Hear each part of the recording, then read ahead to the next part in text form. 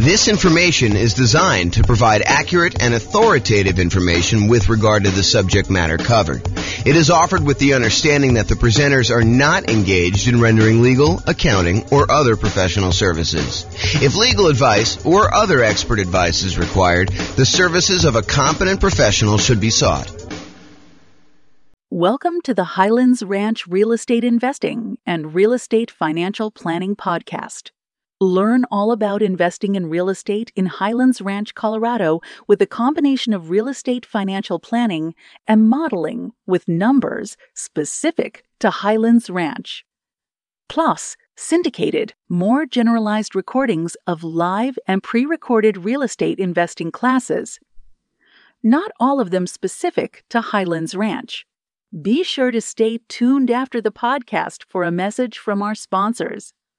Well, good morning and welcome, everyone. I am your host, James Orr, and today we are going to dive deep into exactly what affects your private mortgage insurance rate. You might think that, hey, look, private mortgage insurance, PMI, the rate that the lender charges you for opting to get a loan with less than 20% down, that is just some made-up number.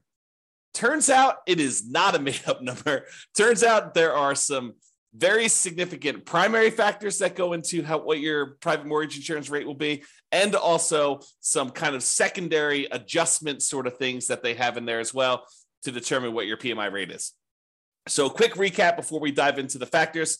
Private mortgage insurance is insurance that you pay for to protect the lender in case you default. The lender would prefer it if you put 20% down. You want to go get a loan from a lender, they're going to want you to put 20% down. However, you say to them, hey, look, I am less interested in putting 20% down. I would really prefer to put 15% down and buy this investment property. Or I would prefer to go put 5% down, move into the property, live there and house hack, and then maybe some point in the future convert it to a rental. Or maybe I want a nomad where I want to buy a property with 5% down. I want to move into the property, live there for at least a year till I save up for my next down payment, and then move out, convert that previous one to a rental, and repeat this process until I have as many rentals as I want. And you're like, look, and the lender says to you, look, I'll tell you what, I would prefer it if you put 20% down. In fact, I would prefer it if you put more than 20% down, because then I am even more protected. And I will reward you by putting more down by improving your interest rate. So not only will your interest rate be better if you put more down, but you'll also be borrowing less. So therefore, your cash flow, when you eventually convert this to a rental property, or if you're buying it straight up as a rental property, will be better. However, I'm not unreasonable. I will tell you what I'm willing to do. If you insist on putting less than 20% down, I will make you that loan. I'm going to charge you a slightly higher interest rate, and I'm going to require that you go to this third-party insurance company, and I'm going to request that you pay them a premium that protects me in case something happens to you and you end up defaulting. Okay? And so you say, okay, I'll tell you what. I want to put up 15% down to buy this investment property. I don't have to move in at all. Or I want to do some type of house hacking or nomading or strategy where I'm buying, like a property that I am going to live in some other form. And I want to put less than 20% down. So I am willing to do that. What impacts my private mortgage insurance rate? What determines how much my rate is? And that's what we're covering today. So here are the primary factors. Now, before I go into the detail of what the primary factors are, there can be hard minimums for the PMI rate as well, regardless of any of the adjustments. So they may say, look, whatever your rate is here, but there may be a bottom threshold that says you can't go below this amount. So realize that there may be some adjustments you get where you get a benefit of having this thing, or there may be other ones where it's sort of like a penalty where they will charge you more for doing it. Okay, so what are the factors? And think about it from their perspective, right? This is a third-party insurance company who is going to insure the risk to the lender that you will default. So what are the factors that go into whether they will have to pay out? Because that's how insurance works, right?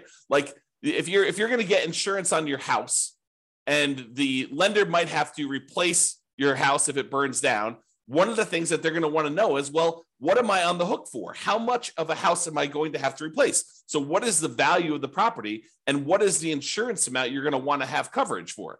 And they may also say, look, if you're going to come in here and you want to get fire policy on your property, if you're going to be willing to pay the first $10,000 or $20,000 as a deductible against the claim that you're going to make, well, your insurance can be a little bit lower because we're likely to have smaller fires that get caught and they're not going to have as much that we're going to pay out. Whereas if you say, look, I only want to have a $500 deductible, then your premium, how much you have to pay for that insurance, is going to be higher. Similar things are happening with this private mortgage insurance, where they're looking at the factors and how much they might need to pay out. So for example, what is your loan to value of the property? If you're at 19% down payments, you're very close to that 20% down, and they may have to pay out only 1% if you default, because the lender only has coverage for 20% of the property value. Like if they are looking at that and they only have a small amount that they might pay out, the private mortgage insurance premium is going to be lower. If your loan to value is higher, if you have only put 5% down and they might have to pay out 15 or 20% in order to protect the lender, your premium, your private mortgage insurance premium, is going to be higher.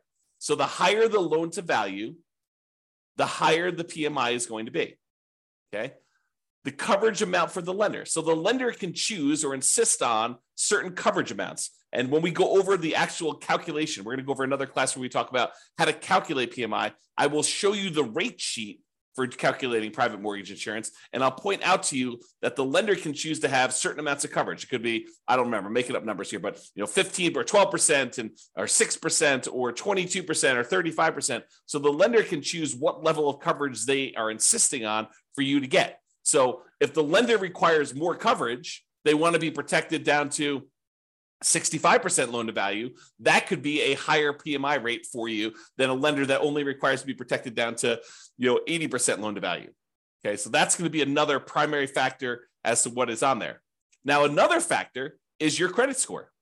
Another reason for you to take the time to make sure that you improve on your credit score, because the credit score is going to be a major factor in what your private mortgage insurance rate is. When we look at the primary table, when we do the calculations on how to calculate it, you're going to see that like credit score is the main thing going across the top that basically says, let me pick the credit score I've got. Let me pick what loan to value I'm doing. And those are like the two big ones that it's going to determine what it is. And then of course, they've got all the different coverages for the lender on the left-hand side as well. But those are like the two big ones that you decide on what your kind of primary rate is, okay? However, which table you choose is often determined by the amortization term of the loan itself. If you get a 15-year loan, the rates are different than if you get a 30-year loan. And I think the cutoff for them, for at least the table that I've seen, is usually 20 years.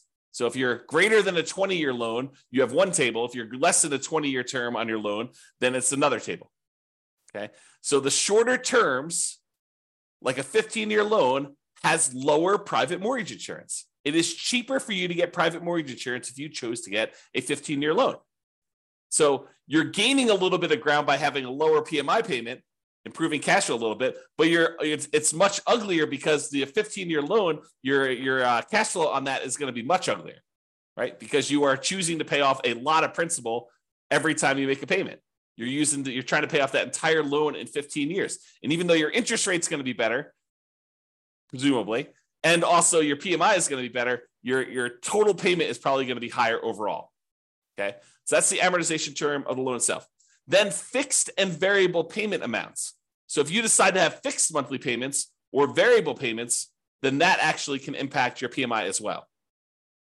And the time you've been paying the rates, that is another factor in what the PMI rate will be.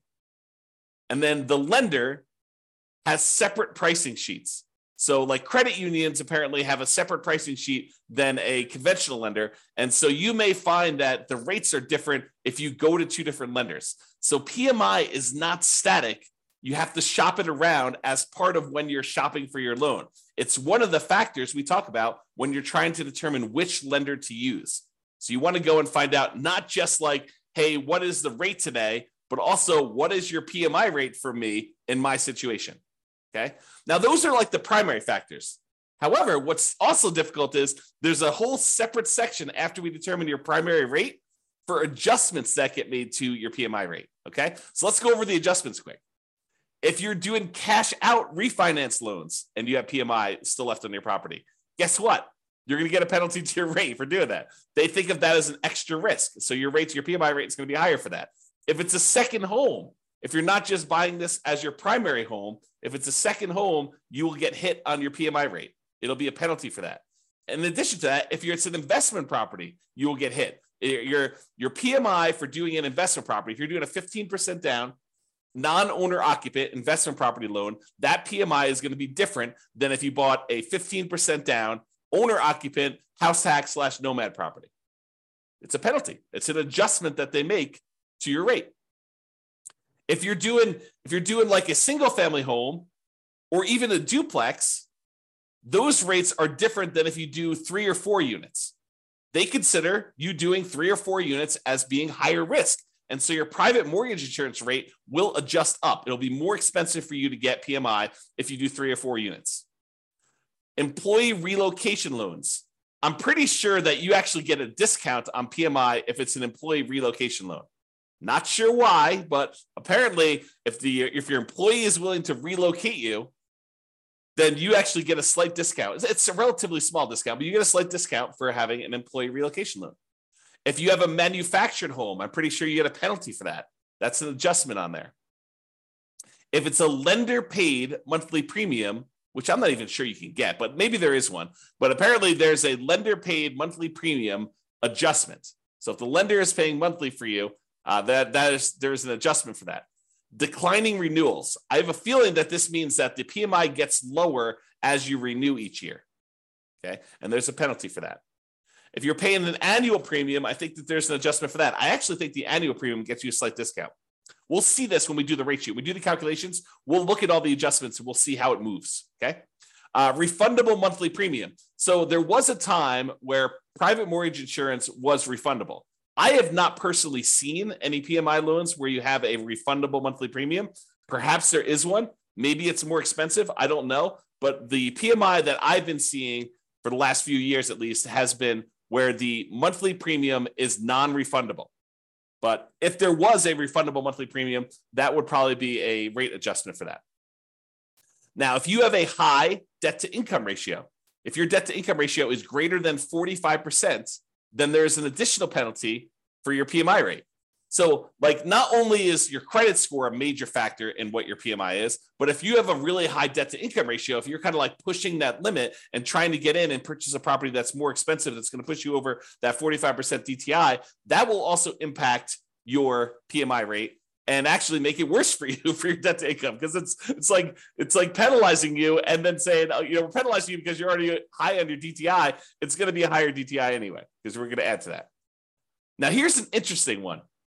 If there's more than one borrower on the loan, it does reduce your PMI rate. So if you're just getting a property yourself, PMI is one rate. However, if you and your spouse or you and a partner end up getting a loan on a property together and you're both on the loan itself, actually PMI can be reduced, which is interesting. And we'll see the order of magnitude of these adjustments. We'll show them to you when we do the calculation. I think I'm going to do the calculation in the next class. It's either the next one or the one after that. So next week or the week after that. For those that are listening on a podcast, it'll probably be a couple months. But for the guys that are doing the daily classes, it'll be like next week or the week after that. So we'll actually go over what the exact adjustments are. All right. So in conclusion, lenders prefer you to put 20% down. However, if you insist on putting less than 20% down, they may opt to make you the loan, but they might require you to purchase third-party insurance to protect them in case you default. That is private mortgage insurance. That's basically what is happening, okay? Now, how much your private mortgage insurance is has many factors. There are some primary factors that matter more, and then there's some additional adjustments that have a smaller impact, okay? So when we go and we show you how to actually calculate it, we'll walk you through that whole process. Now, I'm going to like steal my own thunder and ruin my class where I tell you how to calculate it and tell you the best, the easiest, the most straightforward way for you to determine what PMI is to call up your lender and say, here's my situation. Let me get qualified with you. What is PMI for me? And they will be able to tell you exactly what your PMI is going to be. Okay. Or you can do this the hard way. You could decide, I'm going to try to calculate this on my own using the rate sheet that you get from the lender or from the PMI company themselves, and try to manually calculate this and make all the adjustments and hope that you are doing it correctly. Why go through all the extra effort? I think the interesting thing you'll find out when we walk through how to do the calculation is like what the differences are and which ones are the major levers and how much they can change, like what the range you'll see in a lot of these things. So we'll cover that in a future class. This has been James Orr. Hope you enjoyed this very short class on what affects your private mortgage insurance rate. We'll cover like how to calculate it in another class. Have a great day, everybody. Bye-bye for now. With home prices up, mortgage interest rates up, and rents up but not quite enough to counteract the higher prices and interest rates, cash flow on rental properties in Highlands Ranch is harder than ever. Book a call with the Real Estate Financial Planner to apply our proprietary 88 strategies to improve cash flow on your rentals. See the show notes for a link to schedule your call and improve your cash flow today. If you're a real estate agent, lender, or professional in Highlands Ranch that wants to help our real estate investor listeners, consider reaching out to learn about collaboration opportunities with this podcast. We'd love to add more value to our listeners by having you assist our investors buy, sell, and finance their real estate investments. See the show notes to schedule a call to discuss collaboration opportunities.